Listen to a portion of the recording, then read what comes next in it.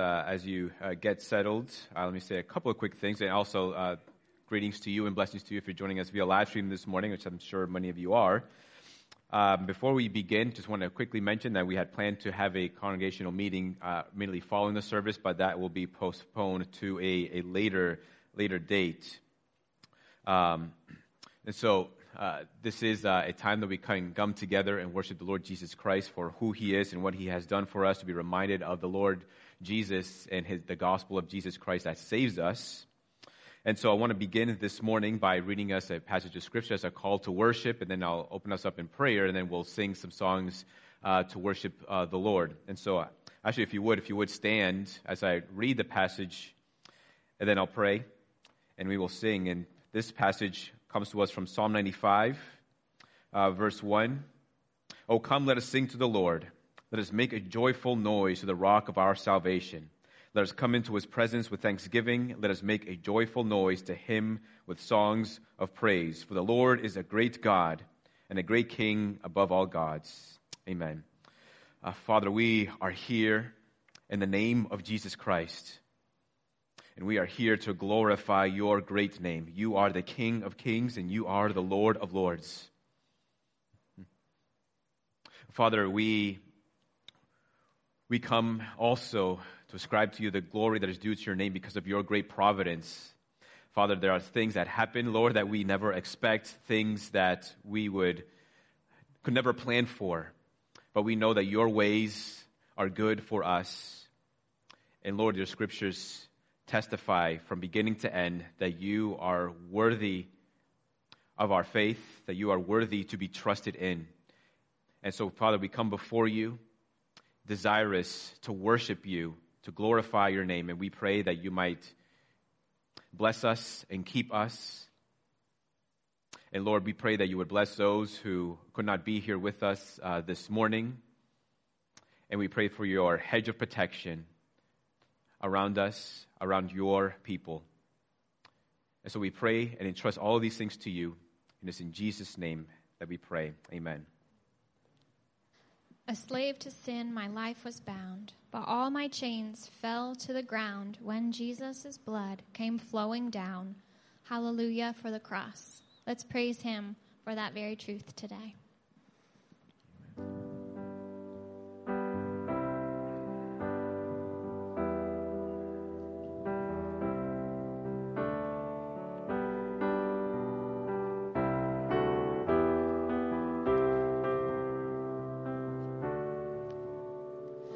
To the hill of Calvary, my Savior went courageously, and there He bled and died for me. Hallelujah for the cross. And on that day the world was changed, a final perfect Lamb was slain. Let earth and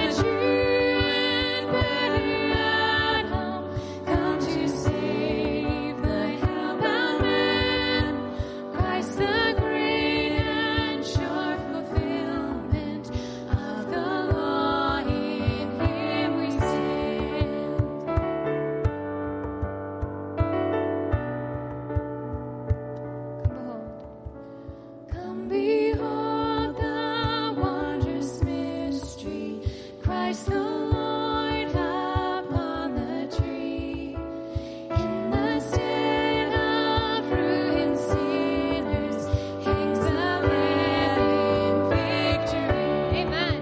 See the price of our redemption. See the Father's plan unfold, bringing many sons to glory. Grace unmeasured, love untold.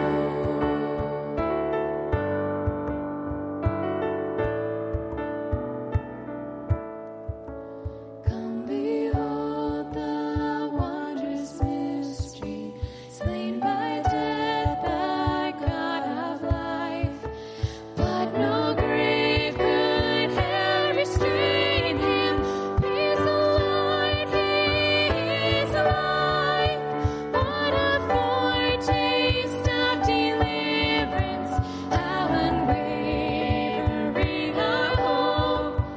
Christ in power, resurrected, as we will be when he comes. What a foretaste of deliverance, how unwavering our hope. Christ in power, resurrected, as we will be when he comes.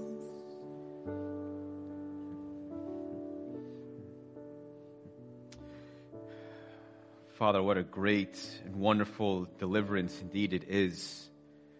We thank you for Jesus, this second Adam, who has taken on our sins so that we might be declared righteous, so that we might be declared innocent, free.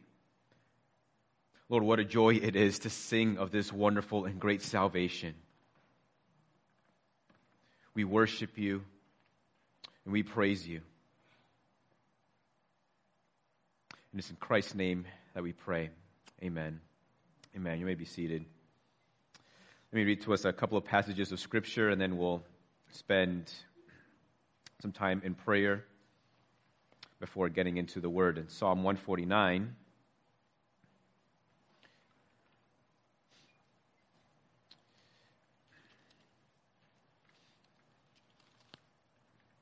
Psalm 149, verse 4, it says, "For the Lord takes pleasure in his people. He adorns the humble with salvation." Then Psalm 147, verse 10 and 11, it says, "His delight is not in the strength of the horse, nor his pleasure in the legs of a man, but the Lord takes pleasure in those who fear him, and those who hope in his steadfast love." Amen. Let's go to the Lord and let's pray.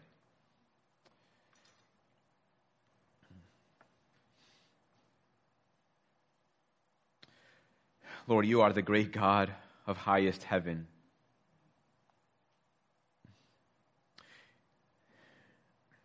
You dwell in glory and majesty. There is no other God like you. There is no other God besides you. You are the God who declares the end from the beginning. Lord, there is nothing on earth, there is no time in history that you are never surprised by. But Lord, all things are in your sovereign control.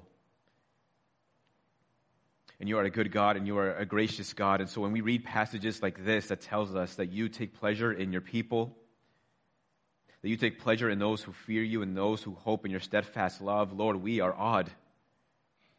We are amazed that you would look down on us and that you would tell us through your word that you would delight in a particular kind of people, and that is those who put their hope and trust in Jesus.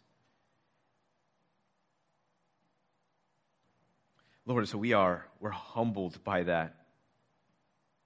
We're humbled by the fact that you would love us enough to send your Son to die for us and to even adopt us as your sons and daughter.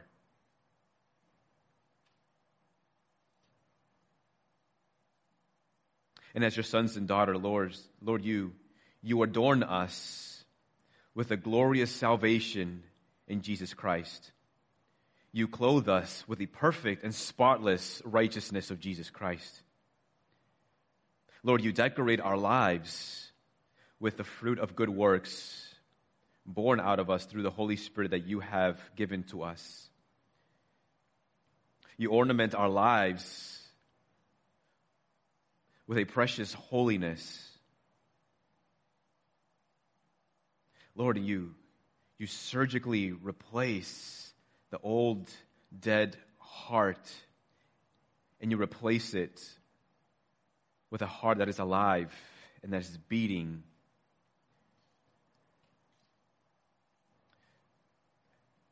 Lord, we thank you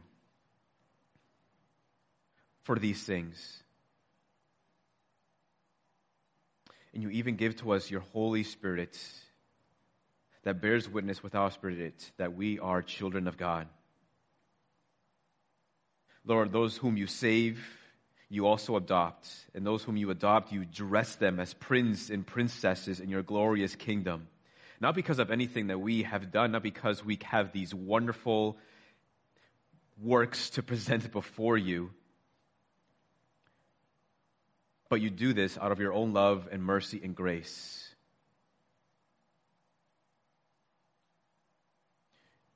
Lord, you take no pleasure, you take no delight in the works of men. You take no pleasure or delight in the strength of men. You take no delight or pleasure in man's intellect, not in anything that we have to offer. Lord, we are like the Israelites' slavery in Egypt, who could do nothing for themselves. But in your grace and kindness, you showed us favor. You've chosen us, not because of anything that we have done or we're going to do, but because of your own mercy and grace. And now your word teaches us, Lord, that you delight in those who fear your name, who revere you as our heavenly Father, who respect you as the God above, the creator of all things, the God who is holy. You delight in those who put their faith and trust in Jesus Christ, and who put their hope in the steadfast love of Jesus. And if we should ever feel as though you have abandoned us or have forgotten us, we need to only look to the gospel of Jesus Christ as a reminder to us that you have promised that you would never orphan us, that you will never be like a groom who leaves his bride at the altar.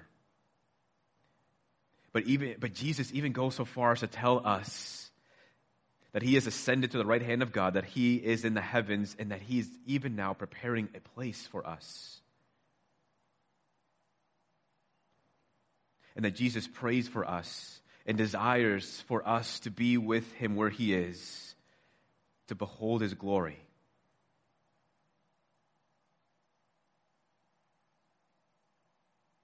So we thank you for your incredible love for us, for your delighting in us. And that it's such a joy to be able to sing to you, to lift up our voices, to declare the good God that you are, to offer to you the aromatic sacrifice of our lives, that your throne may be incensed with a sweet fragrance made possible only by Jesus Christ, our righteousness, that we can present our lives to you as this perpetual offering to you because of what you have done for us. All through the gospel of Jesus Christ. Lord, and it is a joy to give our lives to you. So we thank you, Father, for this service, for our time together. And Lord, we pray that you might be with those who are not well this morning, that you would encourage them, that you would bring them to a swift recovery.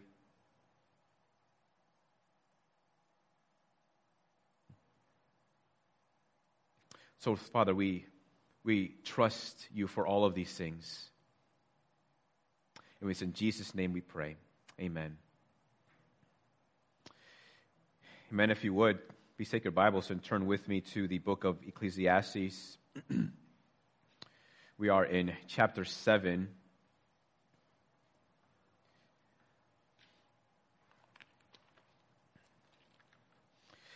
Ecclesiastes 7, we'll be reading verses 25 to 29 this morning.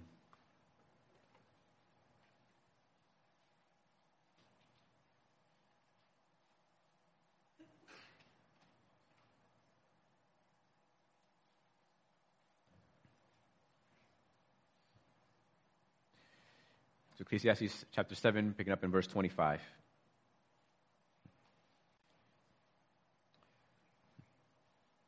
I turned my heart to know and to search out and to seek wisdom in the scheme of things, and to know the wickedness of folly and the foolishness that is madness. And I find something more bitter than death, the woman whose heart is snares and nets and whose hands are fetters. He who pleases God escapes her, but the sinner is taken by her. Behold, this is what I found, says the preacher, while adding one thing to another to find the scheme of things, which my soul has sought repeatedly, but I have not found. One man among 1,000 I found, but a woman among all these I have not found. See, this alone I found, that God made man upright, but they have sought out many schemes. This is the word of the Lord. Father, we pray that you might nourish us through your living and abiding word, that your word would have its place in our hearts, regardless of the weakness of my words. May your good word fulfill its purpose in our lives this morning and as we continue to go about our week. It's in Christ's name we pray. Amen. Someone had once said that if you go down deep enough into anything, you'll find mathematics.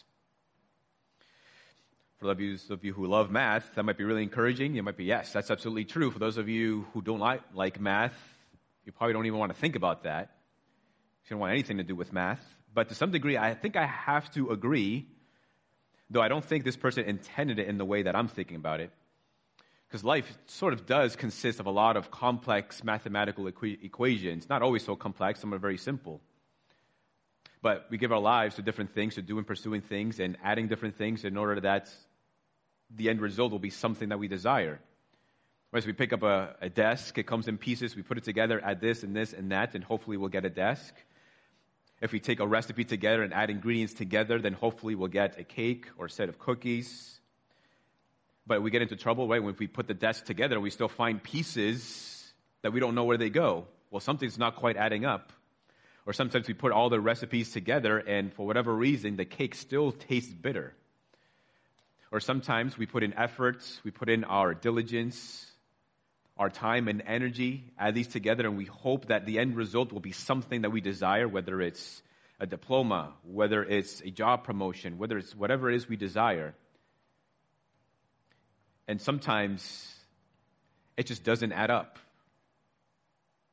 Sometimes if we say that, well, we will do this, we'll be gracious, we'll be kind, we'll be consistent, and we will do the right things with our children, that hopefully this will produce children who will be obedient the rest of the day, and sometimes that's not always the case. Our passage lends itself to considering two astronomical math problems that have everything to do with us personally and with everyone in the world. And our first heading considers what happens when sin is introduced to a divine equation. This first heading is that sin makes righteousness impossible. So verse 25, the teacher says, I turn my heart to know and to search and to seek wisdom in the scheme of things and to know the wickedness of folly and the foolishness that is madness. He continues to verse 27, behold, this is what I found, says the preacher, while adding one thing to another to find the scheme of things. And then he says, to conclude, this alone I found in verse 29, that God made man upright, but they have sought out many schemes. The word schemes is sort of confusing. If you don't know the original language, it's helpful to look at other versions of the Bible, like the NIV or the NASB, which are really helpful at times, sort of figure out what exactly the word schemes here means. The word schemes here can kind of mean the reckoning of things. It's trying to find things out, how things work out, how things sort of calculate. And so what we have here is a picture of the teacher, the wise King Solomon, sort of putting together some equations, trying to figure things out, putting this and that together and see what he comes up with. And here he seems to be writing with the book of Genesis in mind, particularly chapters 1 through 3. And it's not the first time he's done this. He's done this earlier in the book. And what we see in the book of Genesis in chapters 1 and 2, right, that God made everything good, that God made everything right. After each day, God said, it is good, it is good, it is good. And you get to the last day, it is very good. And God, because he is a good God, we can expect and trust that he only creates good things. The Bible tells us about God, that God is the source of wisdom and is all wise. Job 12:13, Proverbs 2:6. We know from the scriptures that God is faithful. Deuteronomy 7, verse 9. Psalm 34:8 tells us that God is good. Another one that we know so well is that God is love. 1 John 4:8. We know that God is gracious, merciful, long-suffering. We know from the angel's declaration in the book of Isaiah that God is holy, holy, holy. And all of these things, what we come to know about God helps us to better interpret what's going on in the book of Genesis. Helps us to understand that what God creates is good. Because God himself is good, and in him there's no darkness, there is no evil in God, there is no sin in God.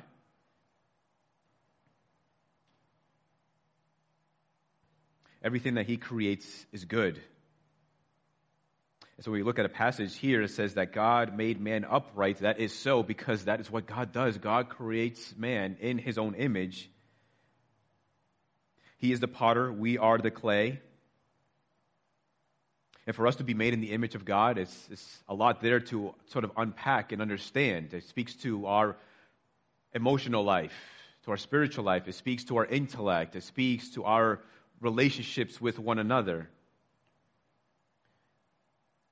But it also tells us, what the image of God tells us is that when God creates man, that God creates him with this particular magnificent luster that is about him, not just in physical appearance, but just everything in his inner life reflects the image of the glory of God. Earlier, the teacher says in the book of Ecclesiastes that God made everything beautiful in its time. Because this is what God does. And so when he creates man with also an original righteousness. Not the kind of righteousness that you and I are familiar with through the gospel of Jesus Christ. That Christ is our righteousness, that Christ fulfills all righteousness, that Christ perfectly fulfills all the commands of God without sin. And that through our faith in him, his righteousness becomes ours. Not that particular kind of righteousness, but a righteousness that Adam and Eve had where they had no sin in them, where they have yet to commit any sin.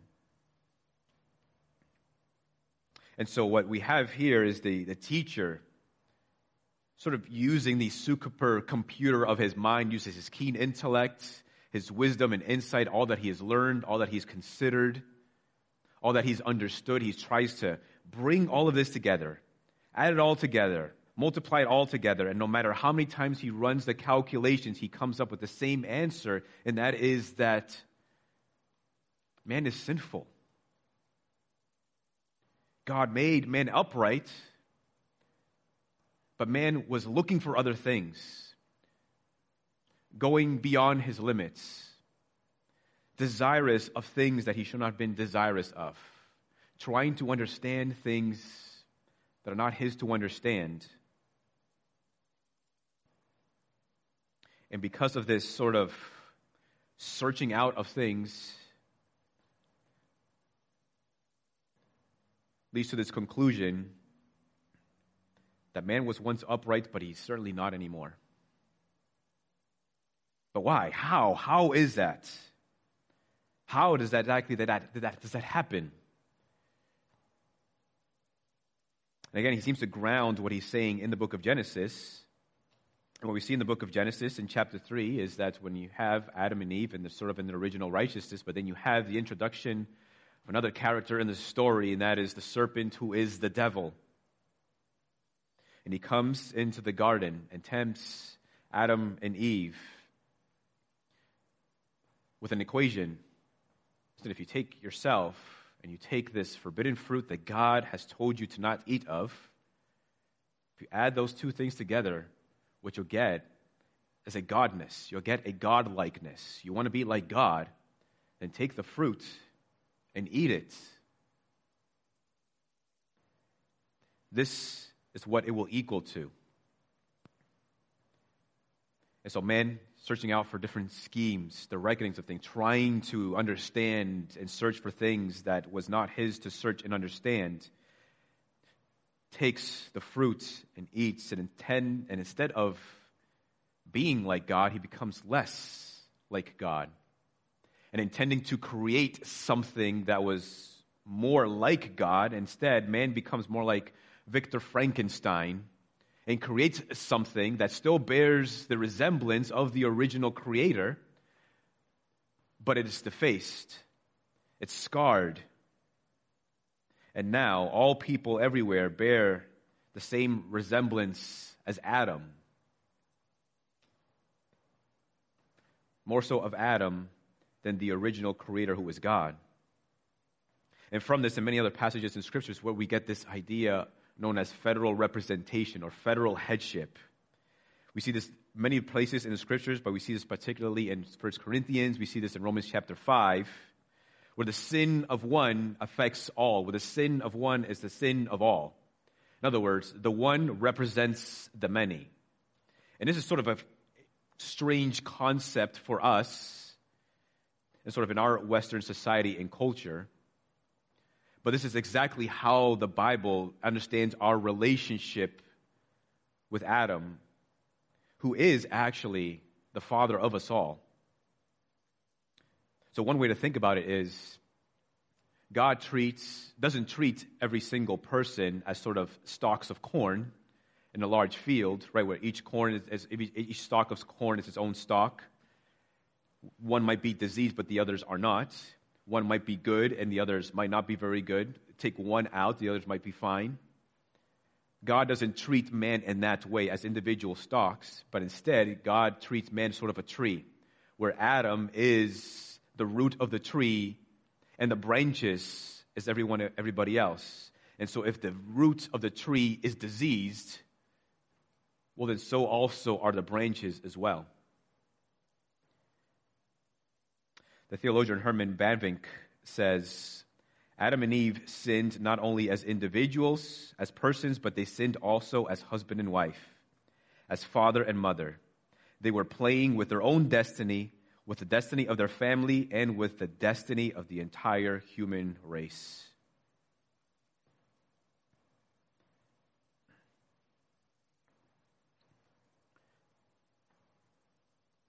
You might think, right, well, that's unfair.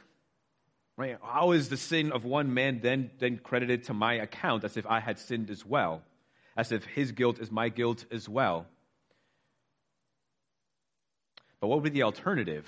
Right? If Adam had continued in his original righteousness, if he had withstood the temptation of the devil and continued to follow the Lord, his promise would have been eternal life. Right? You and I would not find ourselves in the fallen world that we live in today if Adam had continued to walk in that righteousness, and though therefore his righteousness would have been ours as well, and then we wouldn't have seen a problem with that. And this also that affects the gospel of Jesus Christ, which we'll get to later. So his conclusions is that man was once upright, but he is no longer. And then what sin produces is produces malicious people. Verse 26, he says, and I find something more bitter than death, the woman whose heart is snares and nets and whose hands are fetters. He who pleases God escapes her, but the sinner is taken by her. So he comes to discover something, and that there are women in the world who deceive and trick men. And his point is that the life of wisdom avoids such women. And he has his particular concern with this, and we read in the book of Proverbs, which is largely also written by the wise teacher as well, his concern to give the young man wisdom and instruction for many different reasons, but one of those reasons is to protect him from the mischievous woman of the world. Proverbs 5:1 says, "My son, be attentive to my wisdom. Incline your ear to my understanding, that you may keep discretion, and your lips may guard knowledge. For the lips of a forbidden woman drip honey. Her speech is smoother than oil, but in the end she is bitter as wormwood, sharp as a two-edged sword. Her feet go down to death. Her steps follow the path to Sheol. She does not ponder the path of life. Her ways wander, and she does not know it." There is a concern for the young man to not be held sway by such a person, because ultimately it will lead to self-ruination. Right, for a moment of indiscretion, right, you forfeit, you put at risk your finances, your marriage, your relationship with your children, your reputation, your personal honor, all to ruin because of one little moment. No, I don't think he's a misogynist, sort of picking at the women. I mean, elsewhere in Ecclesiastes chapter 9, he actually commends the life of marriage and husbands and wives honoring one another. But I think in part he actually is writing from a biographical point of view. Because the kind of person that he is warning his reader against is a kind of person actually he's sort of used to. He warns that these particular women of the world are like sirens from like Homer's The Iliad, whose mission was to sort of allure the sailors with their enchanting and beguiling songs that would ultimately lead them to destruction. What we have here is a picture of a carnal person who knows how to appease to the carnal desires of others. This is a godless person, a person who is foolish, does not regard their own marriage vows, nor do they regard the marriage vows of another. They don't care about it. They don't care for God. They have no regard for God.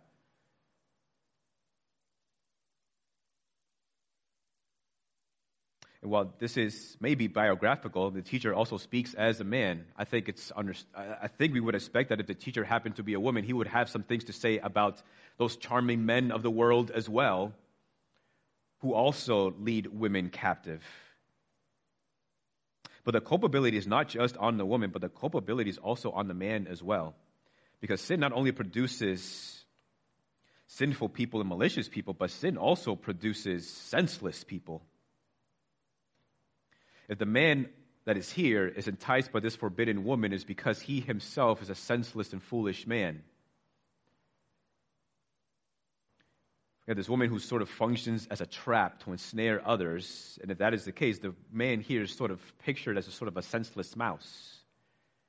Sort of comes out at night looking for food.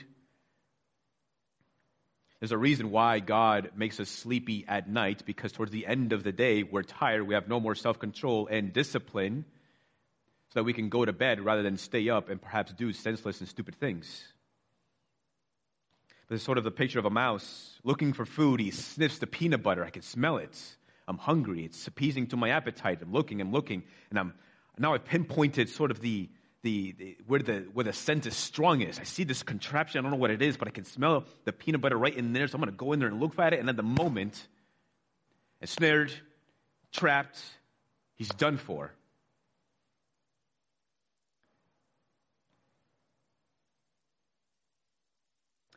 It's a person who has a sense of a pig who's led by the collar by their masters, thinking they're going for a nice long stroll in the park, not knowing that they're actually being led to the slaughterhouse.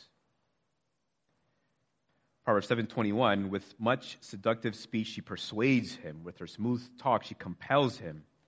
All at once he follows her. And here's the reality. As an ox goes to the slaughter, or as a stag is caught fast till an arrow pierces its liver, as a bird rushes into a snare, he does not know that it will cost him his life.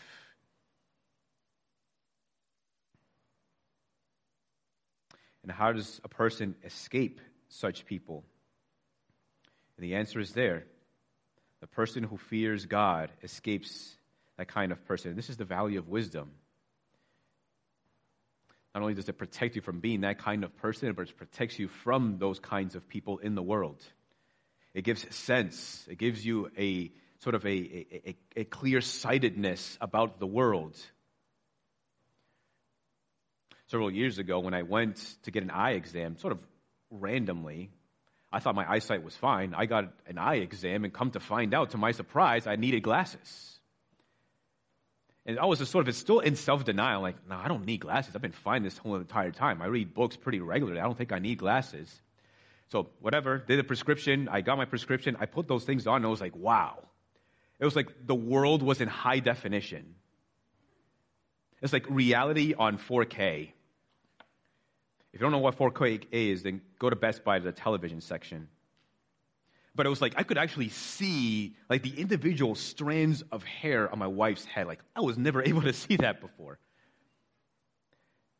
That's sort of like the value of wisdom. When you value wisdom, when you live in the fear of God, when you look for wisdom and ask God for wisdom and He gives it to you, you have sort of like the wisdom is like a pair of glasses through which you see the rest of the world. You see reality for what it is. You see the illusions of the world. You see what is false. You see what is incorrect. But without those glasses, what is incorrect and what is illusion looks like reality and looks like truth. And that's the value of wisdom. And that is that kind of fear that is helpful, that functions as a hedge of protection around our lives to protect us from not only being a senseless people as we wander about in the world, but also protecting us from those who seek to persuade us and compel us and tempt us.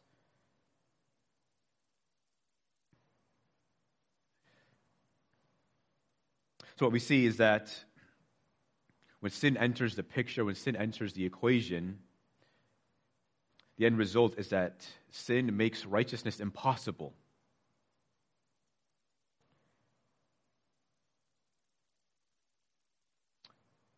But then we also know that God has to introduce something else into the equation, and that is the person of His Son. And through Jesus Christ, secondly, makes righteousness possible. So the teacher has these calculations. He's trying to discern. He's trying to discover the schemes of things. He's trying to figure out how all these things work. He's coming to various different conclusions. And one thing that he's found is that I found one man upright among 1,000, but I have not found a woman among all these.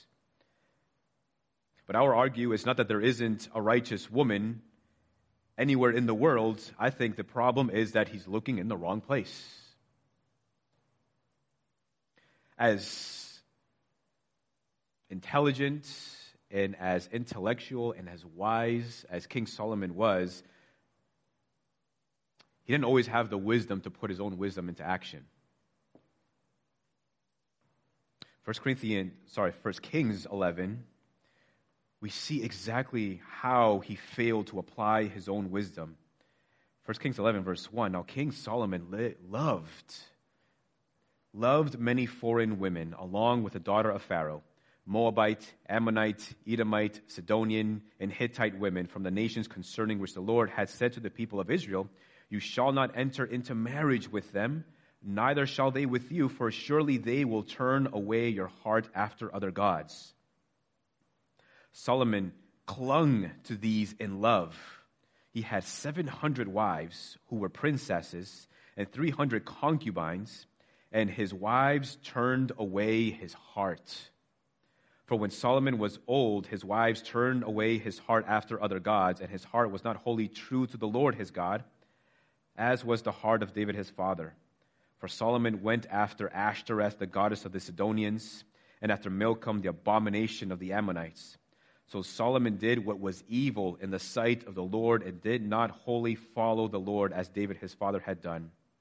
Then Solomon built a high place for Chemosh, the abomination of Moab, and for Molech, the abomination of the Ammonites, who, by the way, received as a sacrifice children as a form of worship on the mountains east of Jerusalem.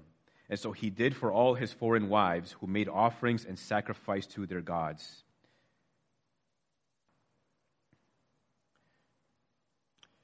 We value his wisdom and insight, but let us remember that the Word of God is the Word of God, and there's a reason why we have a passage like this and the example of Solomon as well in the Scriptures is so that we would learn what not to do. So that we might see an example of wisdom being failed to be applied. No, the reason why he's not able to find a righteous woman among many is not because there isn't any, it's because he's not looking in the right place. Instead, he looked for them amongst the world, the ones who did not fear God, the ones who worshipped and idolized other gods. Right, if you're looking for a spouse, right, you're not going to go into a gentleman's club to find a spouse. But this is in a way what he was doing. It says he loved all of these women who worshipped other gods, and it tells us that they led him astray. The problem was with him. By the way, the New Testament equivalent to this is do not be unequally yoked, it says in 1 Corinthians. Right? If you are single, don't go dating someone who isn't a believer, who doesn't have the fear of God in their lives, who doesn't love the Lord their God with all their heart, soul, mind, and strength. But regardless of his life and how he failed to apply his own wisdom, I think the main point here is that it is rare. One thing that we can agree with is that it is rare to find an upright or a righteous person. If we consider righteousness in its biblical sense, then certainly righteousness is rare indeed. And certainly if all men bear the image of the first transgressor, and then we all take after our first father, who is Adam, right, then inherent in us isn't any righteousness either. This is why God has sent his Son into the world to introduce a different equation, to give us sort of this alien righteousness through faith in the Lord Jesus Christ. So Christ comes into the world as our righteousness, who went to the cross, died on the cross, and rose again, so that anyone who believes in him might then have the righteousness of Jesus Christ.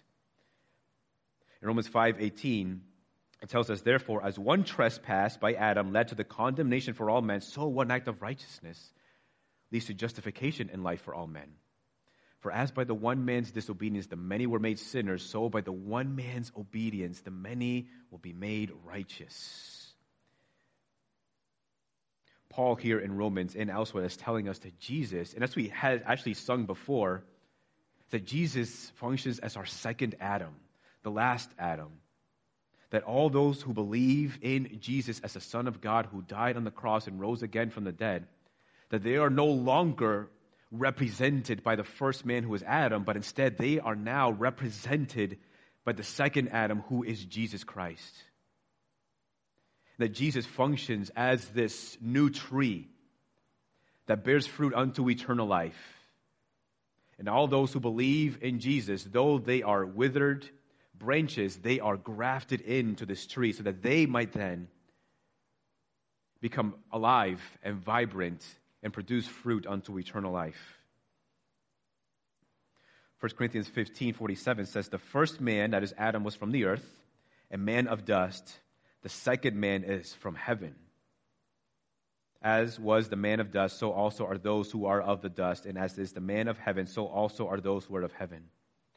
Just as we have borne the image of the man of dust, we shall also bear the image of the man of heaven, that is Jesus Christ.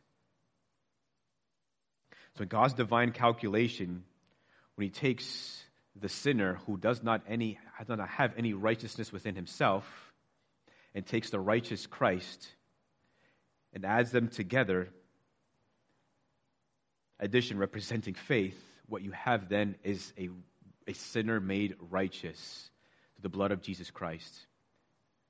But when you take a sinner who does not have any righteousness in himself or herself and add them to the righteous Jesus Christ, or rather subtract from Jesus Christ, representing unbelief, then what you have then is not Jesus as a savior of the sinner, but what you have then is Jesus as a judge of the sinner.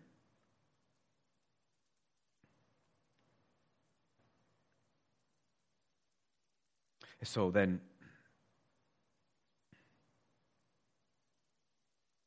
let me conclude with this. I think the main application, the applicational thrust of this passage is he who pleases God escapes the malicious people of the world and also provides a hedge of protection for themselves from becoming a senseless person, because the one who fears God is also the one who wears the righteousness of Jesus Christ.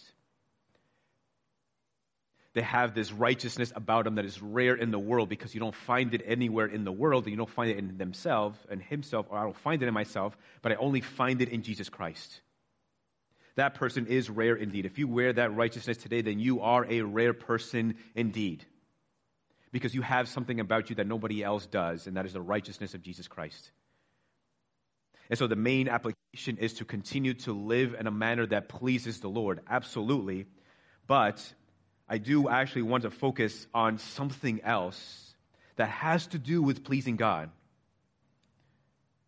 When you come to the passage and it says that he who pleases God escapes her, one question is it passive? He who pleases God, is that in other words, is it the one who finds pleasure in God, or is the one in whom God delights in or finds pleasure in, or this is talking about the person who actively works out their lives in order for the pleasure of God?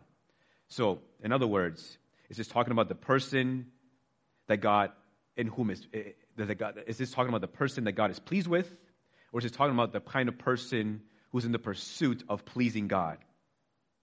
And I don't think it necessarily has to be one or the other, but I want to focus on is sort of the horse before the carriage. That is, God being pleased in us. Because if you want to live your life in a manner that pleases the Lord, it has to first come from the fact that God is actually pleased in you in the first place. Because otherwise, if you don't understand that, if you don't have that through faith in Jesus Christ, if you're not confident of that, then what you will do then is sort of work out your life as a way to try to earn God's pleasure. Or you'll try to work out your life in order to earn God's righteousness or a place in heaven. But it has to begin first with knowing that God is pleased with you. And that then is the incentive to then work out your life in a manner that pleases the Lord. And for some of us, this might be hard to understand or even to admit ourselves, right? That God is pleased with me. Because when we think about that, we immediately think about reasons why God may not be pleased with me. I'm not as good as I should be. I'm not as holy as I should be. I just committed a sin.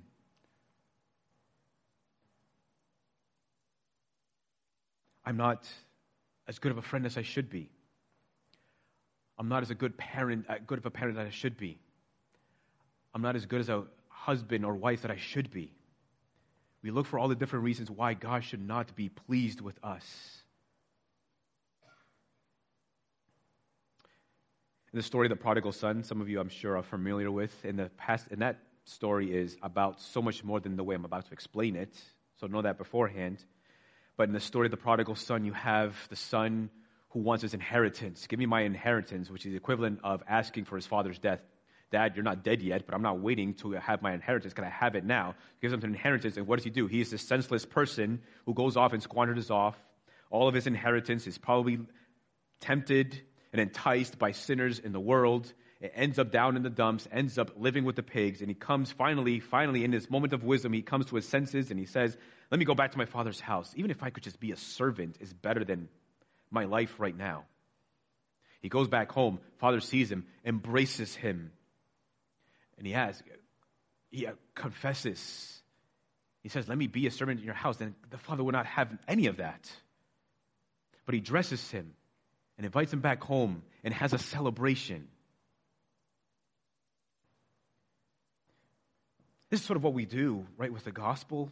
We come to understand the gospel of Jesus Christ when we recognize our sins, our unrighteousness, and we come to apprehend Jesus as our Savior. Isn't it in a way of saying, Lord, I confess my sin. I know that I am a sinner. Lord, would you at least just let me be a beggar in your house? Would you at least let me just stand outside your courts? Anything is better than what my life is right now apart from Jesus Christ. And God says, no, will not have any of it, but instead he invites you into his home. He gives you new sandals on your feet. He gives you a new robe, the robe of the righteousness of Jesus Christ, and he puts a ring on your finger, and he invites you to dine with him at his table.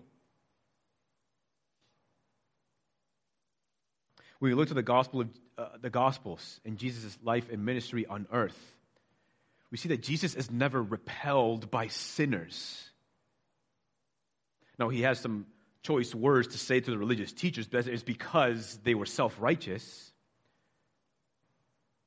But for those who were sinners, Jesus is not repelled by them, but Jesus is actually drawn to them. He wants to come near to them. And my point is that we think of so many of the different reasons why God should not be pleased with us when we see time and time again throughout the Gospels, when we know the character of God and we know the character of Christ. What this gives us a picture of is someone who actually is attracted to sinners. That when you and I do sin, that Christ isn't repelled by that, but actually Christ is moved to pity. It doesn't mean that he likes our sin, and he certainly wants us to be rid of sin, and he wants for us also to want to be rid of sin. But when we do sin as his sons and daughters, he's moved to pity, and he's drawn still to us in compassion. And some of you need to hear this morning that God is pleased with you. It doesn't matter what you think about your life. It doesn't matter whether or not you wish that you had done more or had done less. Maybe you wish that you could take back some words. Maybe you wish that you could have done things differently. Maybe you had intended that your life would look differently than it does right now. Maybe you're just constantly reminded of how you just don't measure up to the righteousness of Jesus Christ, but the Lord wants you to know that he is still pleased with you.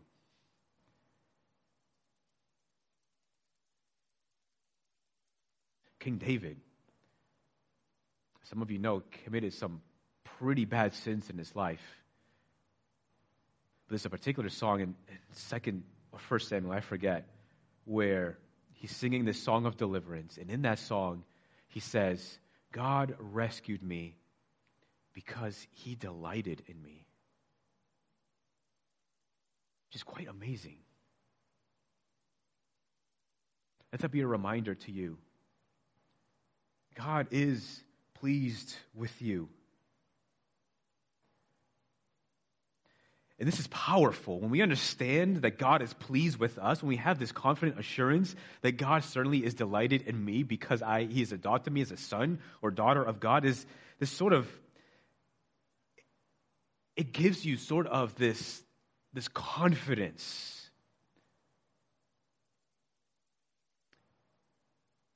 It gives you sort of this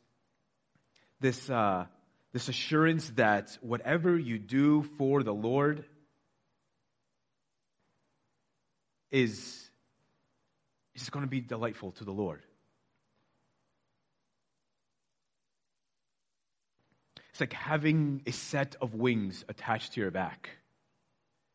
When you have this confident assurance that God is delighted in you, provides the means to sort of soar with this wonderful and joyous freedom that comes from knowing that God the Father is delighted in me.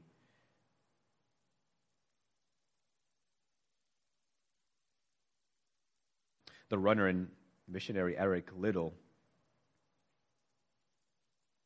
had once said, I believe that God made me for a purpose, but he also made me fast, and when I run, I feel his pleasure.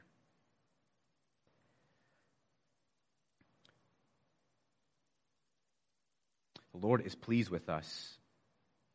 The Lord is pleased with you as you go to work. The Lord is pleased with you as you go through the mundanes of raising your children, struggling with disobedience time and time and time again. The Lord is pleased with you. The Lord is pleased with you as you tend to your garden. The Lord is pleased with you as you focus on your education. The Lord is pleased with you wherever you go.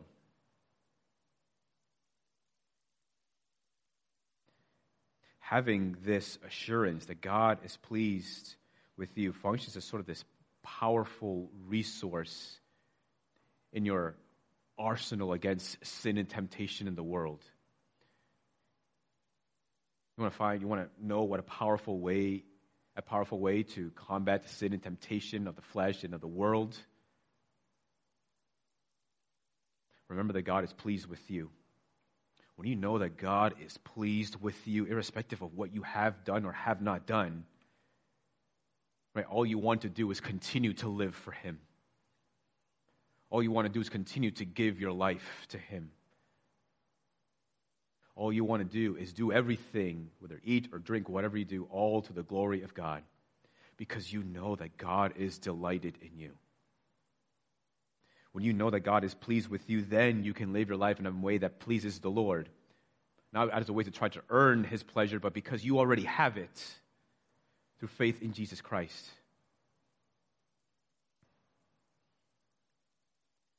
So this is helpful for us to understand and to know that as many reasons as we can come up with for why God may not be delighted in us or pleased with us, it just isn't true. But even in our sins, the Lord is moved towards us to pity, because he's the merciful and faithful high priest who sympathizes with our weaknesses, because he knows what it is to be human. He knows what it is to suffer under temptation. He knows what it is to suffer under the pressures of the world. And so he knows the battles that you and I go through, perhaps on a daily basis. And he knows that many times that we fail and that we don't do as good as we would like to do.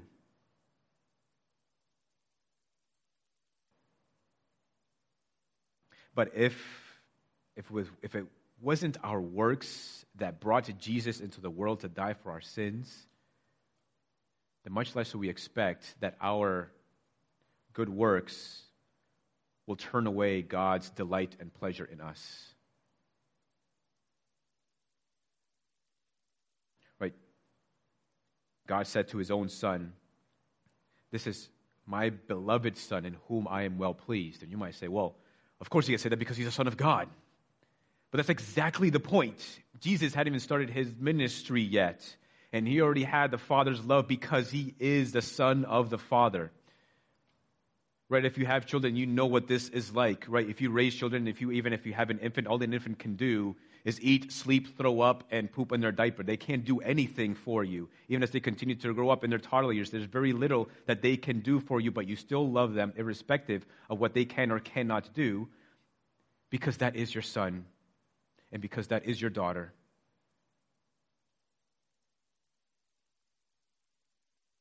And that is what the Lord, I think, intends to remind us of this morning. living to the pleasure of God is our aim. But even this is a desire born in us through and made possible through the gospel of Jesus Christ and the indwelling of the Holy Spirit. And in our own calculations, no matter what we did or do, none of this really adds up. But this is why it's God's equation. Christ makes this possible. And we praise the Lord for that.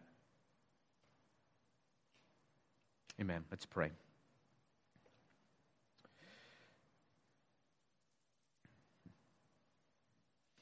Lord, in some ways, it's just so natural for us to work out our salvation as a means of maintaining your delight in us, as a way of earning our place in heaven. Lord, would you help us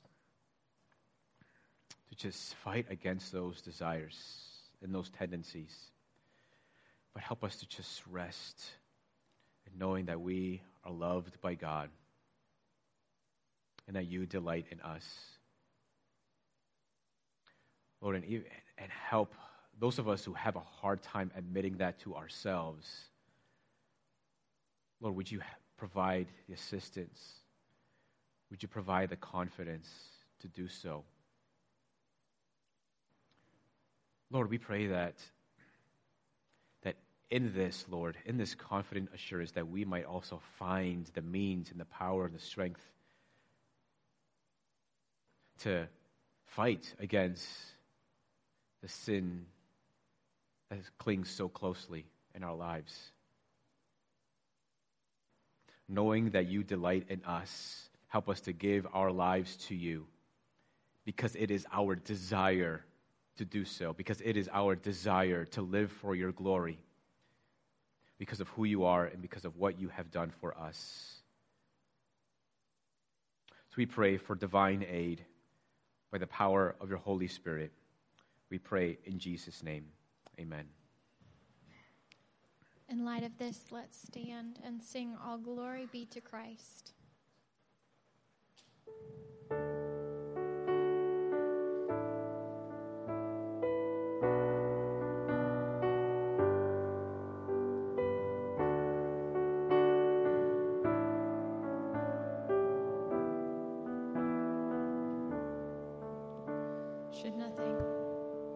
Should nothing of our efforts stand, no legacy survive, unless the Lord does raise the house in vain, its builders strive. Do you boast tomorrow's gain? Tell me, what is your life?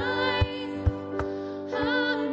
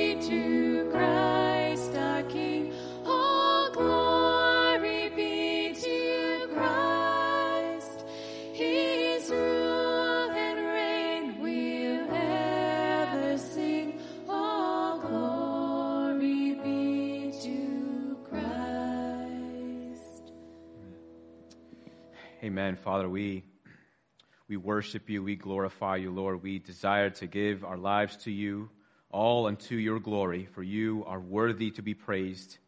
You have redeemed us from sin and the power of the devil and called us your own. And so help us and guide us, Lord. Give us the wisdom to continue to live our lives for you. As it says in Romans chapter 12, that we may present our bodies to you as a living sacrifice, holy and acceptable to God, which is our act of spiritual worship. We pray in Jesus' name. Amen. Amen. Let me read to you this word of benediction. The grace of the Lord Jesus Christ and the love of God and the fellowship of the Holy Spirit be with you all. Amen. God bless you. You're dismissed.